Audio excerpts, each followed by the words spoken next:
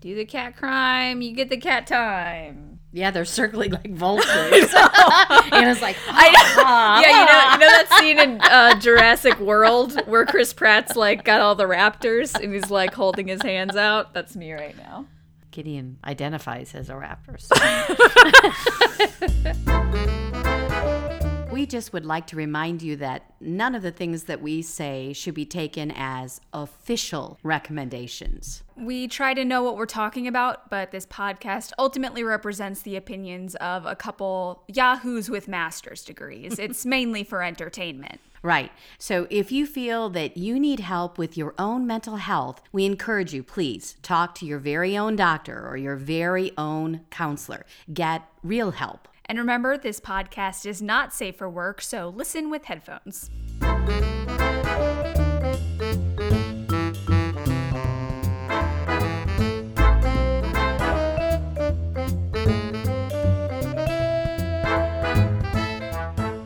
Hello and welcome to Freudian Sips, the podcast about brains, beverages, and other BS. I'm Bonnie. And I'm Anna. I was taking the factual route. Yeah, I always try to match like tone I've with you. noticed that. So when you do like a newscaster thing, I'm like, I guess we're doing newscaster today. Or if I'm like, I'm Bonnie. I'm Anna. I'm Bonnie. I'm Anna. That's our golf commentator voices. It's our golf ASMR. We have used that in previous episodes. So we're going to run out of wacky voices. I know. If I could do accents, I would do that. But you know me in accents. How are you, Anna? I'm doing, there's a pandemic. I know. I'm fine. How many episodes are we going to have to do before we can say, well, we're over the pandemic? Yeah. I don't know. I wonder if there will be a day where it's like, okay, today there really won't, will there? It's going to go in stages. I mean, there's already states that are opening up. I don't think they should, but they are. Yeah. Well, we'll see, right? We'll see what happens with those states. Whatever will be, will be. Good luck, those states. Godspeed. I'm going to stay inside for a while. We had a local business in our little town where we're not supposed to be open. Was it the beginning of this week or last week? Did you see that on the news? No. The little corner tavern that sometimes you get cheeseburgers from. I was coming home from work, from my counseling job, and there were all these cars everywhere. And, you know, these days you don't see a whole lot of cars in one place. You're like, what's happening there? Yeah, what's going on? Something's going on. And there were like 3 cop cars. And where we live, that's a lot of cop cars. Yeah. I was going to say 3 in one place. Yeah. It's like, You want to rubberneck a little. Yeah. Outside of my work, there was shouting happening, and there were 2 cop cars that came to break that up. Shouting. Yes. This is a pandemic. You cannot shout. I know. There's no shouting on the street. Stop it. Well, what they actually did was they opened up for a night, like pandemic party, and there were pictures of it. Would just look like a regular night at the tavern. Everybody was at the bar and at tables and stuff, and but they very quickly closed. Yeah, the police like gave them some kind of citation. Well, but there wasn't like any violence or anything. But everybody got their cheeseburgers and their beer, and the owners got a citation. And their COVID. So now their plate is full. Yep, cheeseburger with a side of COVID. One of my little clients who's 12 makes a lot of comments about kind of sarcastic comments, but she always says, it's the COVID. The COVID. It's the Rona. Oh, my. Okay. Should we talk about le beverage? Le beverage. Yes. That's French for those of you. That's French for the beverage. We're multicultural. As we Le say, beverage. Le beverage. Yes, we should. We are drinking a themed drink, which we haven't done in a while. And Anna mixed it up all fancy with a happy look on her face. Little shaker. We've been watching Bar Rescue a little bit. They say when you shake things, you have to have this like manic smile on your face. So that's kind of the look I adopted. That was exactly how she looked. So she was manic. This is a martini. You can't tell because you don't have martini glasses, so we're drinking it out of wine glasses. Sorry. It's a martini. It's 2 ounces of vodka, half an ounce of blue curacao. I think that's how you say that. And an ounce and a half of cranberry juice. And you shake it real good with ice so it's chilled, and then you strain it into a glass. Shaken, not stirred. Yes. The website that I got this from called it the Ink Cocktail No. 2, but that's not what we're calling it. we're calling it the ink blot. Ah! Yes. It's kind of dark like ink, you know? It does look like ink. I agree. Ink blot. Okay. As I was looking for this, apparently Squid's Ink cocktails are a thing. Because I like looked, I saw the recipes and I was like, oh, that's perfect. It's probably, you know, I kind of expected, it's kind of purpley, but it's dark purple, like black, like ink, kind of. Yeah. And I thought it would be a recipe like this that would make a black cocktail. Mm-hmm. No, it's a martini with actual squid ink in it. Is that healthy? Good? healthy? I don't think so. A squid's ink. I don't think it's toxic. I think they do it as a defense mechanism. Right. But I don't think it would be tasty. And why the hell would you want to drink And I was like, I probably can't get that in 12 hours before we record. Go scare a squid somewhere. Right. And, can I have some of that? Can I just real quick? I mean, I'd almost rather drink real ink than squid ink. I don't know. It's about a 50-50. Is that not how we get real ink? Is it not just squid ink? Anyone who has a fountain pen has to have a pet squid to get more ink. And scare them every once in a while. When they're out of ink. Boo. So, Mom, thank you for not using squid ink. You're welcome. I appreciate that. I couldn't have gotten it if I tried. Why are we drinking a drink called the Ink Blot today, Mom? You're going to make me say his name first, huh? Yeah. This is one of those words that my mouth doesn't form well. It's a difficult word. We're going to talk today about Rorschach. There you go. You did it. First try. See if I think too hard about it. Yeah. I know you thought a real long time. You looked in the sky. I like know. God was I had going to tell you I how was to like, pronounce Lord, it. give me the ability to say this God, word. give me strength. Rorschach. Rorschach. I think sometimes I overthink saying it. Well, there's a lot of consonants right in the middle there. I know. I kind of want to put another R in there somewhere at the end. Rorschach. Like there's not enough consonants. Not enough R's. We're going to actually talk about him. Of course. Specifically. And then we'll talk about his ink blots. Right, because he was the one who did the ink blot test. And that's a thing that is kind of, everybody knows about ink blots. Because it's in movies. Right. I mean, not like the real how to use them and stuff. Right. But I mean like the whole idea of it. Like, I was just watching a show where there was a psychiatry evaluation and they used ink blots. And I'm like, first of all, this kid's 5. Second of all, does anyone actually use those? But maybe. We'll see. Maybe that will be revealed Stay in this tuned. episode. If you've always wondered who Is that uses real? ink blots. Is that real? Do Yeah, people actually use ink blots? We're going to get into all that today. All right. So how do we begin, Anna? Well, let's begin as we always do when we're talking about anything to do with a person, where I'm going to talk a little bit about who Rorschach was. His name was Herman Rorschach. Herman. Hermann. Rorschach. Got a lot of consonants all over. A lot of consonants all squished together there. So I don't do this often enough, probably. I know we are friends with some podcasts who like are meticulous about sharing their sources, and we're always just like, we found this on the internet somewhere.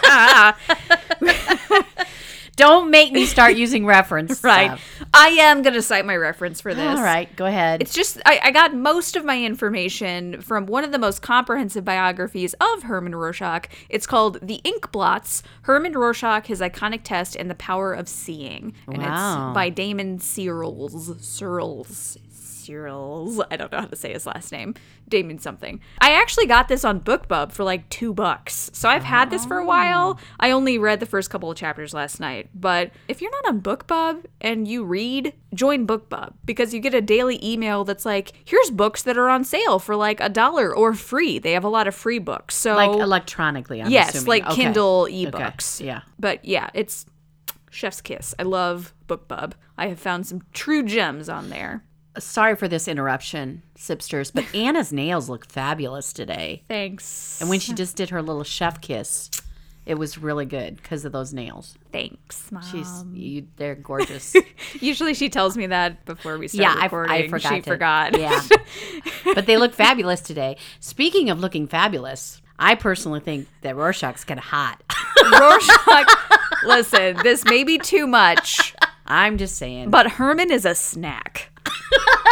And At least the picture we saw of him. I'm sure that at different times in his life, maybe he was. We'll get into that. Okay. Okay, so let's talk about him. Herman Rorschach was born November 8th, 1884 in Zurich, Switzerland. 1884, wow. Yeah, I know. It's an interesting time because that is kind of the beginning of psychology. Right. He was the eldest of 3 kids, born to parents Ulrich and Philippine. His mom was warm and energetic. His dad was well-liked, but a bit reserved due to having a slight speech impediment. They theorize it was like a slight lisp, and that he could overcome it if he really thought about it, but he was just sort of quiet. Dad was actually an art teacher in middle school and was overall really creative. He wrote a poem book, and he also wrote like an art treatise that talked a lot about like the form of things, and it actually went into psychology and consciousness a little bit. So, oh, that's so cool. Yeah, Herman grew up in a family that really encouraged creativity and thinking about that kind of stuff, like Enlightenment stuff, right, Renaissance family. Mm-hmm. He had a sister, Anna. Shout out, Yay! Anna. And a brother, Paul. And again, he was the oldest of the 3. And he spent his childhood in northern Switzerland in Schaffhausen. And bless you. Like I said, they were just a really happy family. They were really loving. They had a lot of creativity, a lot of laughter. What I read in the book that I mentioned was that his mom was like really jokey, and like they would play pranks on her and she would just laugh with them. And so she was really nice. And his dad, like your mommy, Anna. Exactly. I play pranks on you and you laugh. She gives me crap and I laugh. do. You give it right back. And Ulrich actually grew up with not a great set of parents, so he was determined to make his family really loving and really open. So they were cool. A really good couple. But then in summer 1897, when Herman was 12, his mother developed diabetes. Oh. So this was before insulin treatments. In those days, that was it. And she died 4 weeks later. Oh my goodness. Can you imagine getting a diagnosis of diabetes and dying from it? Like in weeks. I mean, boom. it's so common that we just, if you have diabetes, you have to live with like insulin. I mean, your life is significantly different, but it's not a death sentence. Right. And just so many things were death sentences back then. Exactly. Obviously, the family was devastated. They had a lot of housekeepers move in to help. And then a year or so later, around Christmas of 1898, Ulrich came in to the playroom of the children and announced that they were going to have a new mother. Wait a minute. How long? About a year later. Okay. First of all, if you're going to get remarried, don't announce it that way to your kids. You're getting a new mommy. If you're listening to this, don't. Actually, they knew this person. It was one of Philippine's half-sisters, Regina. Okay. Yes. Anna and Paul didn't like it. Anna reportedly burst into tears. Paul started screaming. Aww. But Herman tried to keep a really level head. He was like, guys, this is going to be fine. Let's all chill. Let's all just He was the take oldest. it slow. So he was, yes. Trying to, okay. And he was just generally kind of calm, cool, and collected from what I read. He was really quiet and really like thoughtful and stuff. So I think that was just sort of his temperament. But yeah, he was doing the big brother thing. Mm-hmm. And it was fine at first. Uh-oh. So Regina and Ulrich, yeah, that is an appropriate noise for this story. Regina and Ulrich had another child, a half-sister to the 3 kids, also named Regina. They called her Reginelli. Why don't you just call her Reginelli if you were going to name her? Like if you're going to call a kid a thing, just name the kid that thing. Maybe I'm new fashioned. I don't know.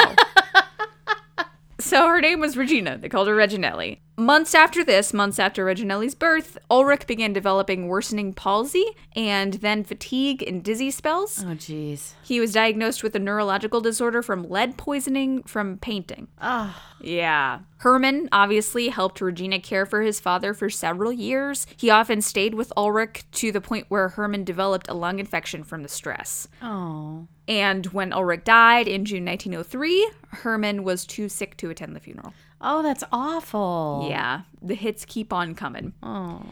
After Ulrich's death, Regina became super strict. Paul and Anna hated her, and Herman was 18 at the time, and he really stepped up and became what Anna described as both mother and father to her and Paul. So again, he just felt very obligated to take care of his younger siblings. So let's pivot to talking about Herman himself. Mm-hmm. According to a cousin, Herman could look at something for a very long time, absorbed in his thoughts. He was a well-behaved child, quiet like his father, and he was described as a dreamer. He showed artistic skill from a really early age. Obviously, growing up in a really creative, artistic family kind of bred that, I think. And that's that nurture thing. Yeah, and he was drawing landscapes, plants, people really often. He did woodcuts, he did cutouts, he did sewing, and he also wrote things like novels and plays. He did architecture sometimes. Wow. Just Renaissance man, like I said. And kids in school called him Klex. I want you to guess what that means. Could you spell it for me? Klex. Klex. Complex? Oh, good one. I like that. It means ink blot. Oh my gosh, really? Yes. Is it like a different language that means ink blot? I think so. Okay, why would they call him that? Even as a child, he liked doing ink blots. He would, so this is called klexography. Okay. So it's where and actually it was developed by a guy named Justinus Kerner by accidentally dropping ink on a page, and he like folded it and then made pictures out of it. And so Herman liked to do that. He would like make ink blot pictures so much that people started calling him ink blot. Cool. That is so cool. Klex, okay. Yes. So for some context, ink blots had already been around by this point. They were already considered as significant for projective testing. And when we talk about what a projective test is, you might get into this, so shut me up if I get too far. What a projective test is, we have a couple of them in psychology. You look at something and talk about what you see in it. Right. Rorschach tests are not the only ones we have. We have the thematic apperception test, where it's like you look at a picture and have to tell a story about the picture. So it's really open-ended, and that's what we call projective tests. So even from this time, a little before this time, ink blots were being used as projective tests. Alfred Binet, actually one of the Binet-Simon IQ test developers, was using ink blots as a creativity test. And it was speculated that one of Herman's inspirations for his inky exploits was a book by Justinus Kerner, Klexographien, which was a book of poems by Kerner, where each poem was inspired by an ink blot drawing. And I'm going to show you this ink blot, okay? Are we ready? That's awesome. Now, it's hard. It's not like this is an ink blot test because he already drew something in it. Right. It's like a clown on a wall. Like, I was thinking like a jester. Like a jester, yeah. It's like he took the original ink blot and then added he added to it to make it something. Yeah, we kind of did that kind of thing in kindergarten sometimes, where they would do something like with paint or something, and then they had to, or a squiggle line, and then they had to make it into something. I've done that with counseling kids before too. If we just need something to do to fill the time, I'll like squiggle something and then have them choose a shape from it. See what they can see in it. Yeah, it's kind of a makeshift Rorschach right, test. Exactly. So that comes with, I'm going to read you Mom, it took me so long to decipher this poem. I couldn't find a translation anywhere. It's in German. So I tried so I don't know if you guys know this listening. Google Translate has a thing where you can hold it up to a picture, like text. Oh, really? And I didn't know you could do that. Yeah, it will like real time translate it. Wow. But it's like a manuscript, so it's in like fancy writing, so it couldn't pick out the letters. Oh, geez. I know. So I'm like, God. So did you like retype it? I retyped it into Google Translate. Anna, you are so dedicated. This is how much I love you guys. Yeah, Sixters. She is very dedicated to you guys. Okay, I'm not even going to attempt to read this in German because I'll offend every German person listening. So we should have had your husband read it. I don't know how good he is at German. Is anyone good at German? Actually, we should get the person from And That's Why We Drink, which is another podcast. Actually, one of the podcasts that made me want to get into podcasting. One of the hosts on there came from a German family, and she speaks fluent German. Oh. I should call her. Because I have her number. Yeah, totally, because I have her number. Speed dial, baby. Right. The pre-poison found some of the bodies, which is preceded by long black plagues, appear in front of the night feast. You often hear complaining, crying. The glass pot says that's a howl in the forest of owls. What? Dude, I think you have to be high to get that. What?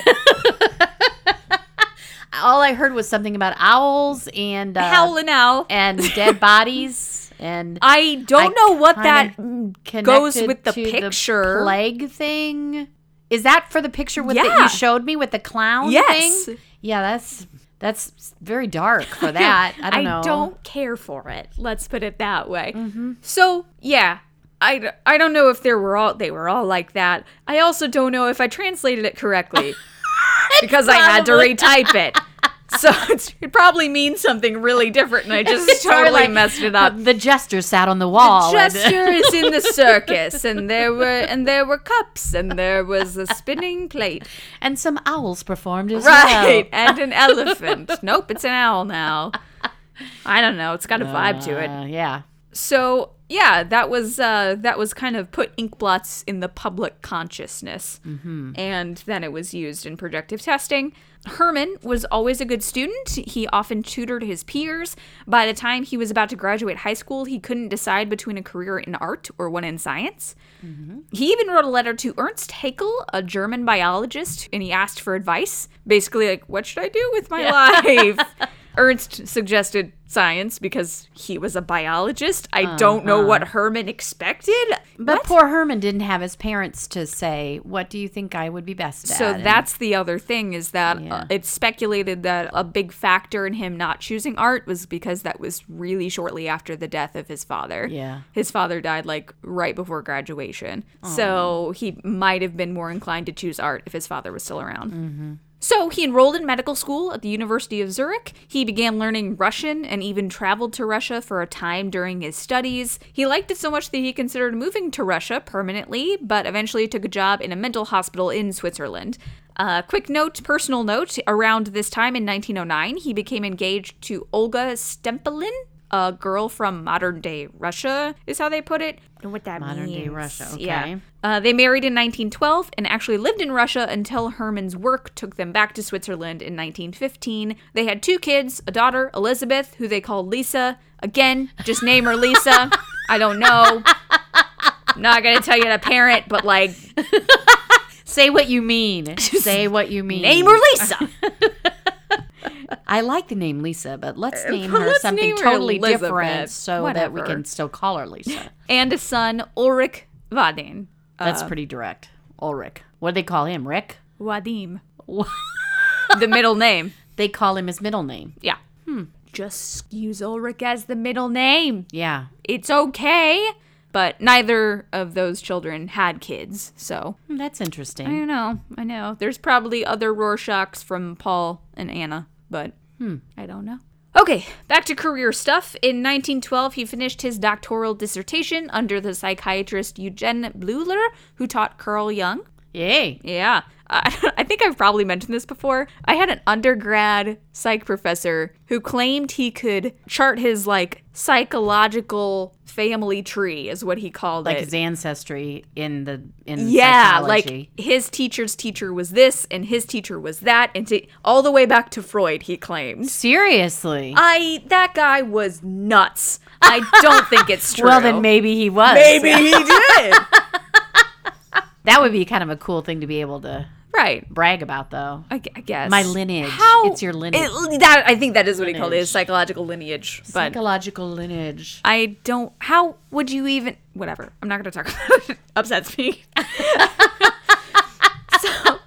So this is in 1912. This was about a decade after Freud's interpretation of dreams had been published. So the psychology world was just abuzz with talk of psychoanalysis. It was the big thing. And that made Herman think of his childhood ink blots and wonder why different people saw different things in them. So while he was a med student, he started showing ink blots to school children and analyzing their responses, which would be the origins of his ink blot experiments. He was still fascinated by Russian culture, and eventually he got a fellowship in Russia. So he moved there in 1913 and continued studying contemporary psychological methods. They returned, like I said, to Switzerland after a couple years, and in 1915 he took a position as assistant director at the Herisau Regional Psychiatric Hospital. In 1921 he wrote a book, Psychodiagnostic, which has a K instead of a C at the end. That's why I hit that consonant really hard.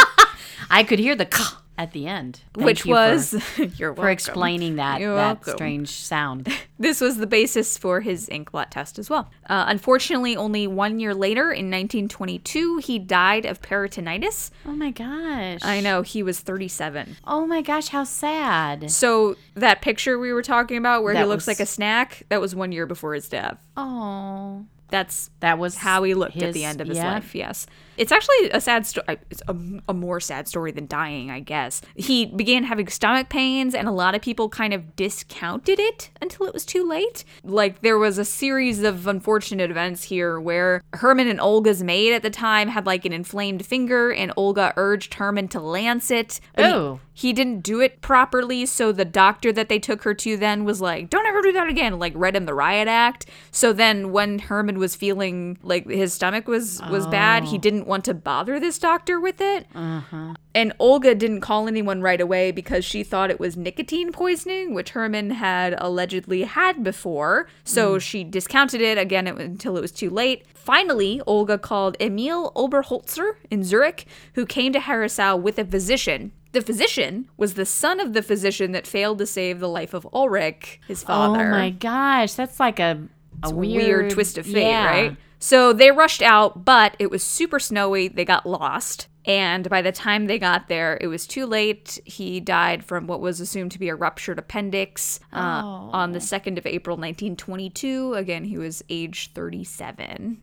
Sorry to end on a bummer, but I have to when they die at the end. It makes you think, though, like if he would have lived another 30 years, what he could could have accomplished. I know. What other great things he could have come up with. Right. In the book, the Inkblot book, I didn't read a whole lot about it. I just read this pertinent information part, but it talked about a nurse that he worked with, I guess, at Herisau who had either retired or transferred to another hospital. And even like 40 years after this, she was kicking herself because she was like, if I had been at Herisau, he would still be alive. Oh my God. So yeah, it's a bad situation. It's very sad. But he did a lot in his short time, and he seemed just like a really good guy. Just like taking care of his siblings and stuff, and he was obviously super creative. He just seems like a lot of times when we talk about these people, you get into these real dark corners, like they had these weird habits or fetishes or did weird things to weird people. Sigmund, looking at you. I'm not mentioning any names, Freud, but with him, it's like he was, from this sweet little family, and just some tragedies happened, but it's kind of tragedies that unfortunately were very common at the time, and that was life in those days, basically, life and death in those days. So I do recommend if you like that. Like I said, I got a lot of information from the Inkblots book. So just look it up. I think right now it's like $10 on Amazon. So yeah, that's cool. It's a good book. Okay. Shall we talk about the test itself? Let's talk a little bit about the test itself. So when Rorschach first started using the test, he actually had about 40 ink blots that he used. Man, that's a lot. But he noticed that he wouldn't use all of them, Sure. that there were certain ones that would get specific responses that seemed significant. So I think it's important that we talk about, Anna was talking about how this is a projective test, and it's an idea of trying to see in people things that are not just shared openly. Right. So it kind of goes back to the whole, it's a very Freudian thought of like, we have this all stuff in our subconscious, and looking at something that's very ambiguous brings out in each of us something different, because we have not only our past that's different, but our creativity and the way our brains work and all that. Rorschach specifically wanted to use ink blots in looking for schizophrenia. That was the main goal when he started using it. So it's hard to know exactly where to start. I think maybe I should start by saying the ink blot tests, even though we see it in movies and we hear about it all the time, and you can go anywhere and see all of them basically, there's a lot of controversy about whether or not the test is valid, and if it's reliable and all that we worry about when we look at tests in psychology. So one thing I read said that the ink blot tests have like more empirical studies done on them than any other test in psychology. It was so significant early on. And so Okay, so Anna was giving you the history of it. Let me say a couple things specifically. As far as all that ambiguity about, well, what, is it valid? Is it reliable? Everywhere that you read about it and you look, every study you look at, it begins by saying that the test must be given by a trained, experienced, competent expert, basically. Trained specifically in Rorschach. So even though, we are trained like counselors, Right. it's not like we could give this test and Right. interpret it correctly. Right. We could use it as a tool and just kind of And make like our own yeah. personal clinical observations. Right. But that's not going to be a valid test, so to speak, because people have used it very kind of haphazardly. Well, and you know?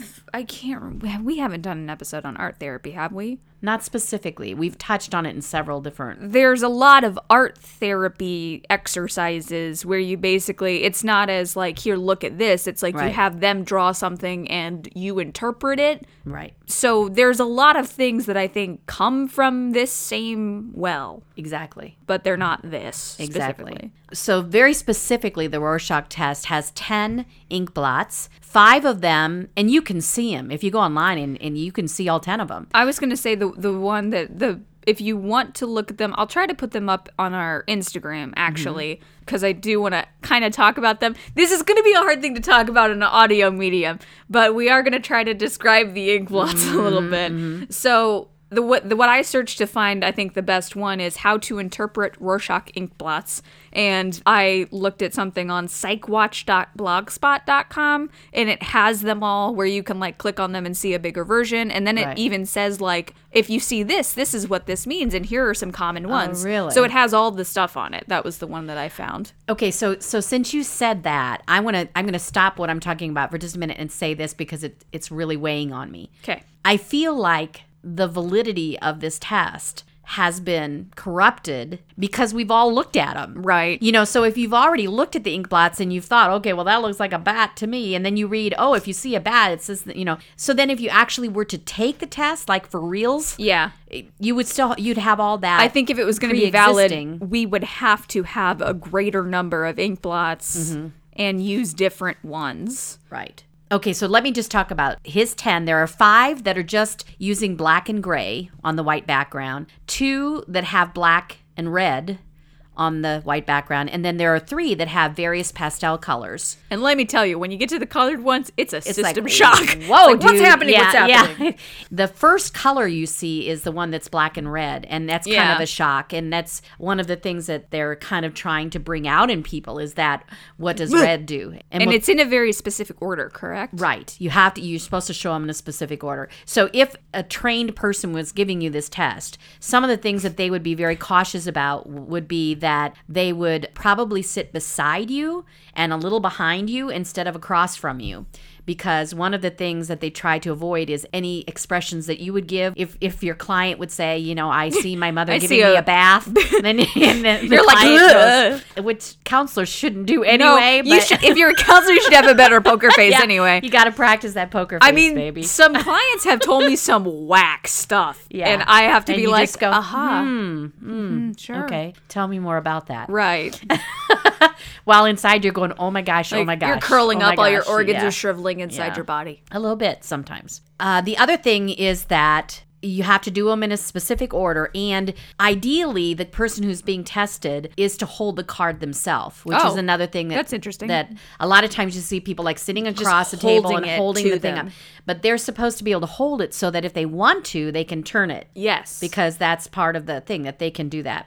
The tester has specific guidelines or specific kind of like a narrative that they're supposed to use. They're not supposed to go off script if they're doing it the way it's supposed to be presented. And there's kind of 2 phases to the test. The first phase is that the tester looks at the card and just does free association, says the first thing they see very briefly. Like a word. Yeah. And then they move to the next card. Very briefly, they just say what they see, the first thing they see, the first Yeah. thing that enters their mind. And all throughout the test, the therapist takes very specific notes and or records it if possible because you don't want to miss any little detail Right. because every little detail is significant. Because we do have to remember, like I said, this was being developed on the tail of psychoanalysis. Exactly. So when we talk about psychoanalysis, like free association is one of the key concepts of that, where you just like say the first thing that comes to your mind, and this has real shades of that. Right, exactly. The first phase is called free association, and then the second phase is the inquiry phase, and that's when you go back through the cards again in the same order, and this time you ask the client to explain, tell me more about that, basically. You know, don't you try not to lead them, but you real open questions. Right. And so I'm gonna step to the side for just a minute and say, as if you were giving me the test, you were stepping to the side and back a little bit. And a little behind you so you can't see my facial expressions going, okay. Before 1970, there were basically 5 different scoring systems that were being used. And they were all... That's too many. Yeah, and they were all very subjective. Yeah. And so... How do you score a projective test? Exactly. So, in 1973 officially, but he actually started in the 60s working on this, a guy named John Exner Names are hard.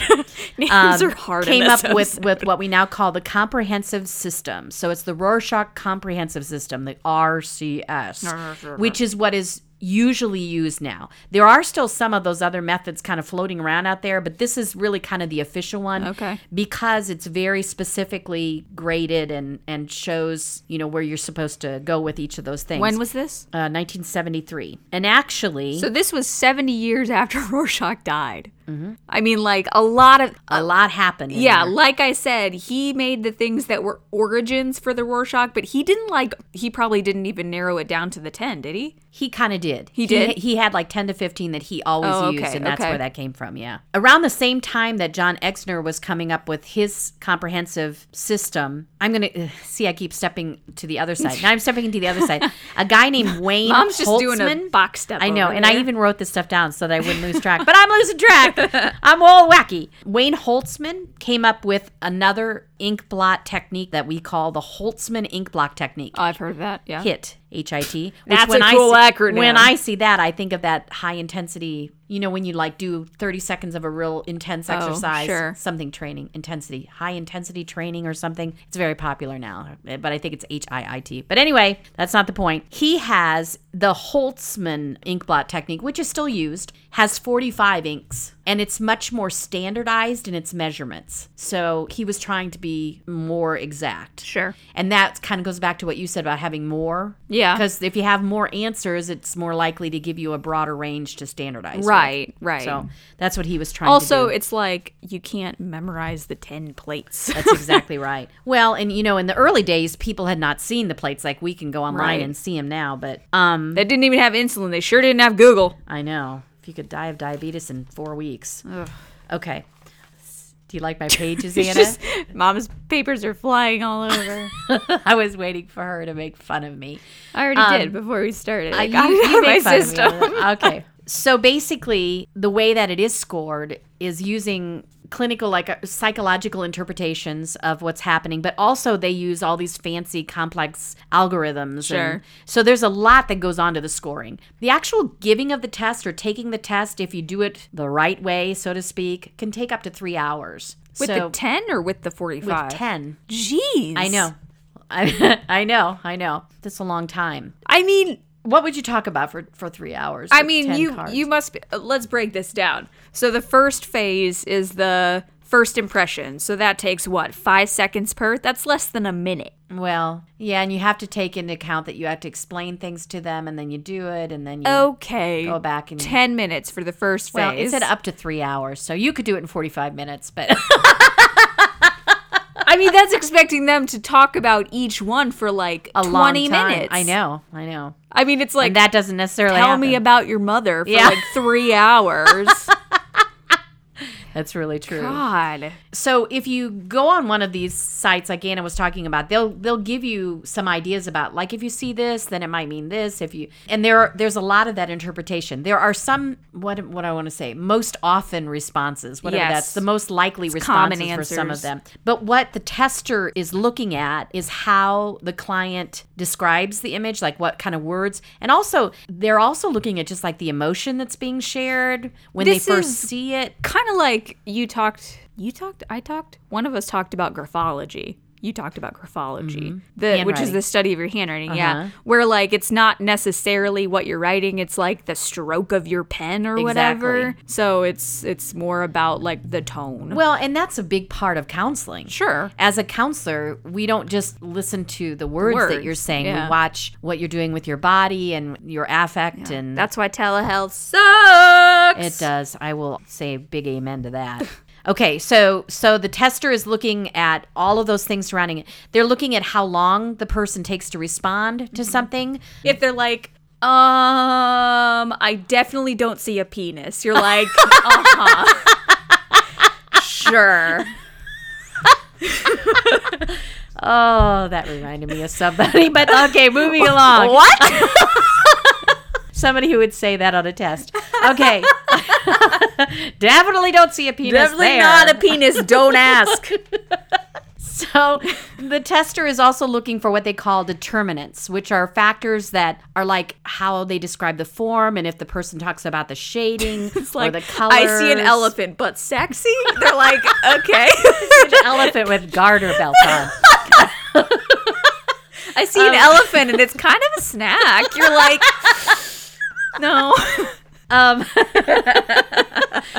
Whether or not the client is looking at just part of the picture or if they're looking at the whole picture, those are all things that is are one thing I significant. saw that was mentioned. Like, if you could, like, holistically, if you like describe a scene, you know what I mean? And if whether or not you're describing action in the scene, Yeah, or if it's or just just an object, two people or sitting people. there. A lot of the ones I saw were like, if you see people in this one, or like the other way, if you don't see people, you might be like socially inept or struggle something. with social stuff. Yeah, I'm going to mention that specifically in just a second. Okay. The tester will also, of course, be writing all the things that are said, not only about the ink blot, but like if the person suddenly starts to talk about something off topic, you know, and what that would imply, you know. Elephant about dongs. about not seeing a penis in that picture. And speaking of not seeing it, Speaking of penises that I don't see. in the calculating of all of the outcome of the assessment, they do weigh, like, if you fall within a certain norm of the popular answers. You know, like they see how many of the answers you're like kind of on par with the average person. Right. Or if you come up with something way out there. Yeah, or, like, I feel like a lot of the common ones, you can't really do anything in depth with that because it is pretty straightforward, especially if you're doing the thing where the first thing you see, so like you're going to get stuck on that. You're going to have a hard time looking at that and seeing anything else. Right. So it's not like you can, it's like, I see a bat and then it's like, tell me about that. It's a bat. What do you want me to say? What do you want me to say about it? Exactly. And that one of the reviews that I read said the psychologist was saying that one of the ink blots that when she first saw it in a very popular image is a bat, but one of her clients said that they saw a frog on a motorcycle. Ooh. and she said, now that I see that, I can't unsee it. Right. I can't see anything else. That's what you just said. I have in my office. So when I was an undergrad, I did my art show. I did a senior art show because I was also an art major, and I did it psychology. Overachiever. Woodcuts. That's my girl. I had too many credits to just throw away the art degree, so I was like, screw it. But I did my art show on like psychology themed printmaking, and one of the ones I did was a Rorschach themed work. Like it has 4 panels and it has things that look like ink blots that I cut out of wood. It's hard to describe, but they're ink blots, and people recognize them. They come in, they're like, "Is that the ink blot test?" And I'm like, "Yeah, it's sort of based on it." And they're like, it's really cute because they're always like, "Can I tell you what I see?" I'm like, "Please do." But Is it usually the same? I have a couple that are like there's one that a lot of people say they see like a bunny shape in it because it kind of has ears going out the top. I can see that. I know what you're talking about. And there's one that is exactly what you just said about the frog on a motorcycle. Because someone, when I first made it, like someone in college was like, "Oh, it's a sumo wrestler like crouched in the corner of the ring." And I was like, oh, I'll never be able to see anything else. Yeah. So it's very much like once you get it in your head, it's in there. Yeah, exactly. It's in there. Okay. So let's go back to what you said about the social interaction thing. Let's talk specifically about the third ink blot. Okay, can I tell you what I see in the third ink blot? Yeah, the third ink blot. The third ink blot. What I saw when I first took it it looks, and often it's in my head like this is an ink blot folded, so I'm always half. looking for a mirror image. So I see two people holding hands, leaning back, and dancing with their fingers up like in a number one thing. Really? Oh, I don't like how you said that. I'm writing this down. I know, Sipsters. scribble, scribble. Now, that's a very happy thing. Uh-huh. That's a very happy thing. I see two kind of native women. Oh, okay. But I, like you, Anna, in all of the ink blots, my brain automatically sees the symmetry. Yes. And my It's brain hard automatically for me to separate it from right, them. and it's almost always like two. I of see something. two things. Yes, yes. Like there's one where I'm like, it's two chameleons walking up a tree. Right. So this third ink blot is the one that has red. It has Yes. some red on it. It's the second one with red. And so sometimes the focus is on the red. People focus on the red. And one thing is, if people do see people in it, it leads you to believe that you're more social. If you Right. don't see people, you see a thing, you may be less social. And the red, if seen as blood, might be an issue. Oh, interesting. Which I don't know about you, but I don't see it as blood at all in that No. picture. And Like I said, well, that's kind of going back to the holistic thing. Like I just see it as part of the two people. Right. And it says like on this PsychWatch blogspot page I'm on, it says the splotches of red ink are usually perceived separately. Common responses are bow tie or ribbon there's like one on the inside, and stomach and esophagus for the outer. It's hard for me to see because I see two people. right. Well, and it's exactly what you said. Even if they're describing something that other people see, you look at it and you're like, I don't see see my it. thing. It's like that.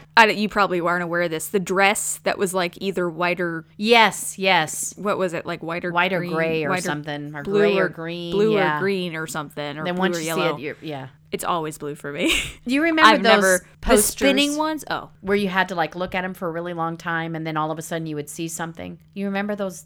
Oh God, I hated like those magic eye posters. Yeah, people with headaches do not like those. You have to posters. cross your eyes to see it. You have to right? look You have to at do it. like the weird like cross-eye You thing. go into a kind of like a trance state. Yeah.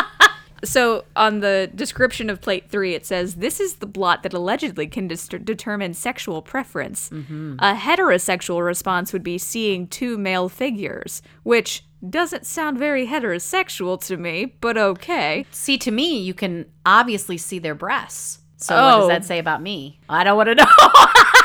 But because I see the two women kind of bending toward the center, like they're cooking together. Oh, in like okay. a pot or something in the center. It does say a homosexual response would be seeing two androgynous or female figures. So Well, there you go. congratulations I guess I on your just outed myself. lesbianism. I just outed don't- myself, I guess. I just don't see gender, man. Like I don't. Not only in this one, but in the plates where I did see people in several of them, like a lot of them. So whenever I did, I never was like, "That's two men." I was always like, "That's two people." Like I never really took the didn't, time yeah. to think whether they were. No, that's not true. In the second one, I did see dudes. I saw two monks praying together. Oh.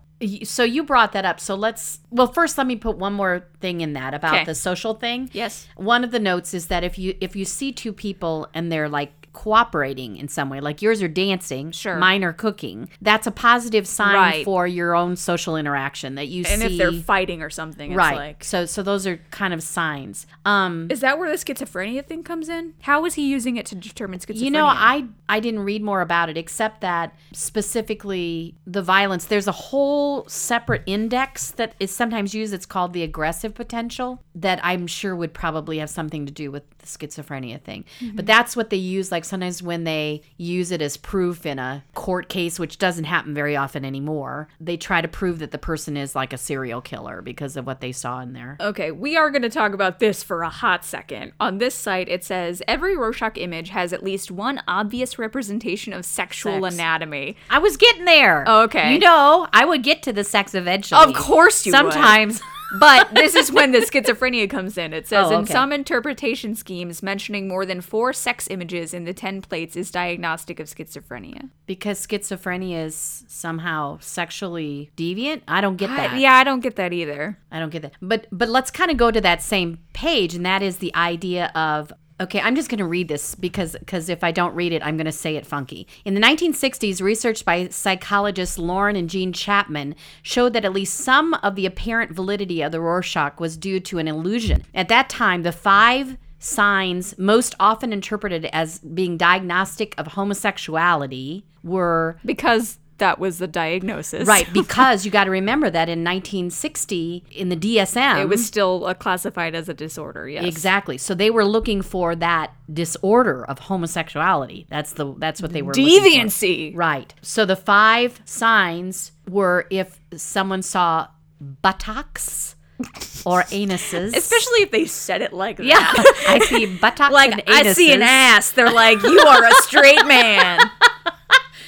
The second one is female clothing or feminine clothing. So I see a purse and it is adorable. Seeing male or female sex organs. So basically, if you saw anything sexual, you were probably homosexual. Well, okay, I should have seen at least 5 sex things then because I'm bi and human figures. I didn't see any penises. Even when it was like, this is often seen as a penis, I was like, I can't see the penis. Where is it? There's one that's supposed to be the most specific. Are we going to talk about each of them? It's plate 4. It's seen as, to me, that's not at all sexual. Not at all. And, I kind of... But let me... Okay. Let's look at foreshortening. It looks like you're like, okay, here's the floor and the camera is like under the floor looking up his legs. Like this is the bottom of his feet and that's his magnum dong. Anna Marie. That hangs lower than his feet? And he has little T-Rex arms. Cow. What he misses in his arms, he makes up for in his phallus? What? I don't see that. But what did you see it as personally? What do you see? This is one that I did see guns in, but it's weird because, like, I saw the guns, but then I saw people. I saw 2 people looking at something in the middle, and then I saw, like, a ram on top. So I didn't see, like, a holistic image in this one. It was a lot of disconnected things. So I wonder if this is the one that's supposed to be most sexual. I found this one the most difficult to read. Yeah. I couldn't find... It was like I kept looking at it going, I'm not sure. And I kind of saw an animal skin, like, opened up. Right. But again, we go back to that, the symmetry of the picture. Mm-hmm. And that was something, I don't know that I said that and I should have, that specifically Rorschach dealt with, that when he was making the ink blots, he tried some that were not symmetrical, like when he was first making them, and he decided that was not a wise choice because it threw people off. Like, people got more confused when they weren't symmetrical. Right. So he chose, it's like you said, the folding over and it's completely symmetrical. But that was a choice that he made. It wasn't just, you got to do it this way. Because he was an artist. He could have done it any way he wanted to, right? Right. And he was also, like, figuring stuff out. Like, he was trying to... Right. Yeah, there was plate 9 is one of the colorful ones, and it even says like it's hard to visualize anything, and this is intentional or something. But I didn't have as much trouble with that one as I had with plate 4. Yeah, 4 is a weird one. Yeah. I mean, I even tried to like put something sexual on it. Like I looked at it and thought, well, maybe it could be like female parts. Like ovary. Yeah. There's like a lot where you can see an ovary because an ovary is it symmetrical anyway. Right. So there's a lot on of loops. The loop-de-loops on the side. It says plate 4 is the father card, which I don't like in association with the what we just talked about. At first glance, it is a difficult blot to see a single image. The 2 lower corners are often described as shoes or boots. This card may also be seen as viewing a person from below or a male figure with an enormous sex organ. So did you come up with that before you read that? No. I had to specifically...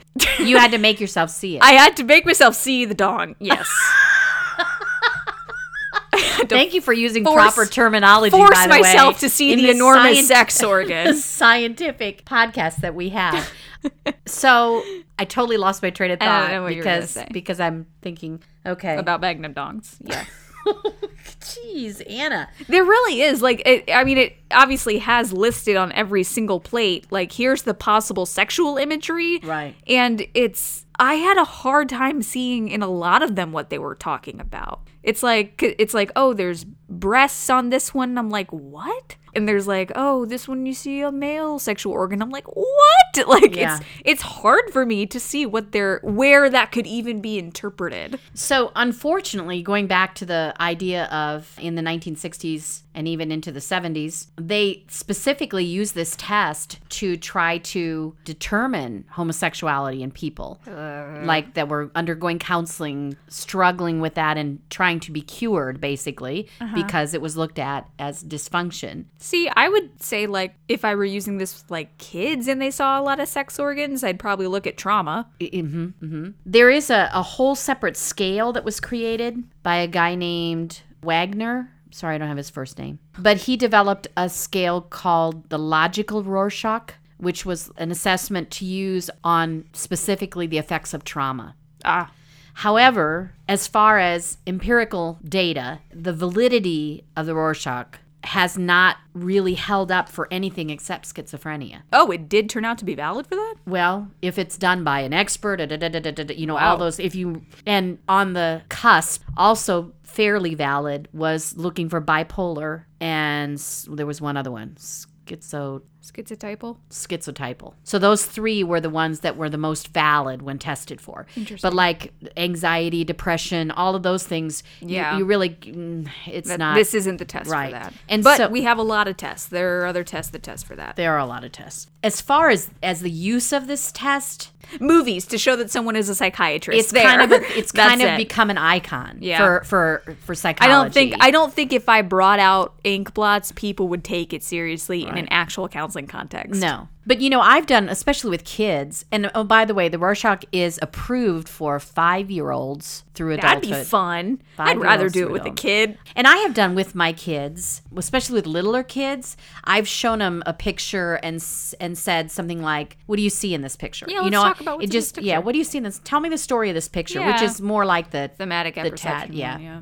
But still, it's the same idea. It's the idea of engaging, showing someone something ambiguous, and letting their own brain put labels on it. Right. So that you can see all of those things, about perhaps that they do have trauma if something comes out that way, or if they have certain leanings. I think it would be fun to, like, do ink blots with that, like have them make their own ink blots, like take a piece of paper and put a drop of ink and then have them smush it together. Do you remember that thing that you used to do in school every once in a while where you had to write your name like in cursive and then fold it over? Do you remember doing that? I think we did it in 4th grade when I was your teacher. Mm-mm. You would write your name in cursive on half of the paper and then you fold it in half and push the ink so that it would be a mirror image, and then you had to turn it into something. I remember the one that sticks out in my head, and I don't remember whose name it was, but it looked like it was very clearly like had antlers. It looked like a deer head with antlers on it. But I remember that I'm pretty sure it was 4th grade when I taught 4th grade that we posted those for a long time in the classroom. And some of the kids are very creative with what they came up with. My name's going to be the same backwards and forwards, so it's probably not going to be as exciting. It's not going to be as creative. Yeah.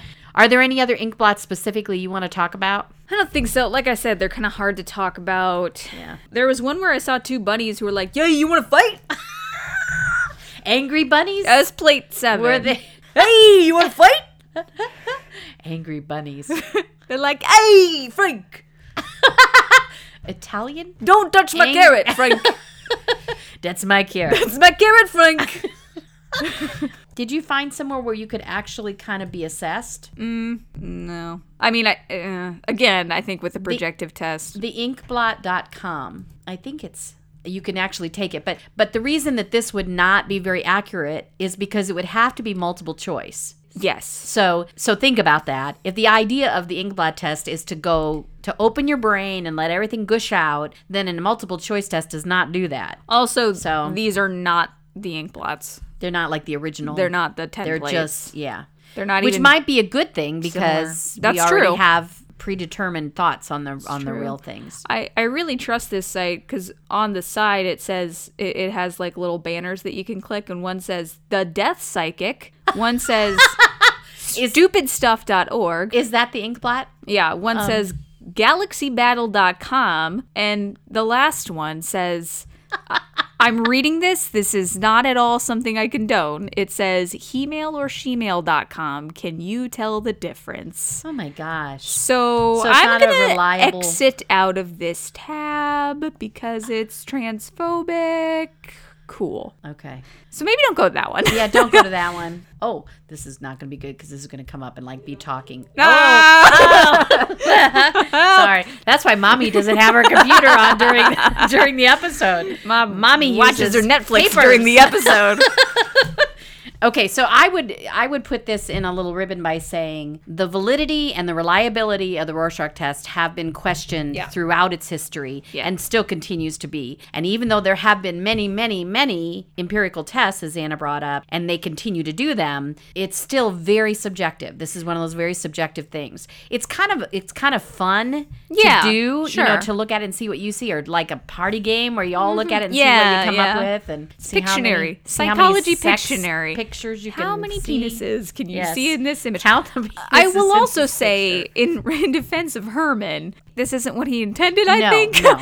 Like, people had to take it and run with it. Exactly. And we've had a long time to run with it. Yeah. It's been a long time. So Yeah, it's definitely one of those, like, telephone game type of things. Exactly. Where it's gone on long enough that it's very different than the original intent, probably. I don't know. So if you do go to a counselor and they do this test, it is still used in the world. Sure, yes. So don't think, oh my gosh, they're a whack because they're doing but by the same token, don't expect to see that if you go to a counselor, because you probably won't. Yeah. Probably not.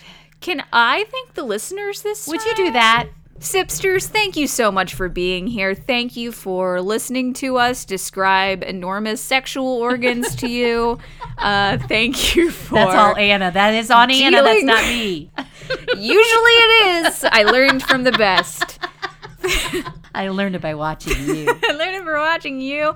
Thank you so much. As always, please interact with us. Tell your friends about us. Leave us reviews. All that good stuff. Absolutely. We do thank you for listening, and we want to invite you. You can find us on Twitter, Instagram, Facebook, all Freudian Sips Pod, as well as, of course, our site, freudiansipspod.com. Please visit us. If you want to get a hold of us directly, you can email us, freudiansipspod@gmail.com. We're also on Patreon if you want to support the show and hear our chapters from our book that we are reviewing. And, of course, we're Freudian Sips Pod on there as well. Please remember to leave us a nice rating and a review. If you can do that, that would be wonderful. We love to know that you're listening, and we hope to have you back at our next episode. Our theme music is Sweeter Vermouth by Kevin MacLeod, and it sounds like this.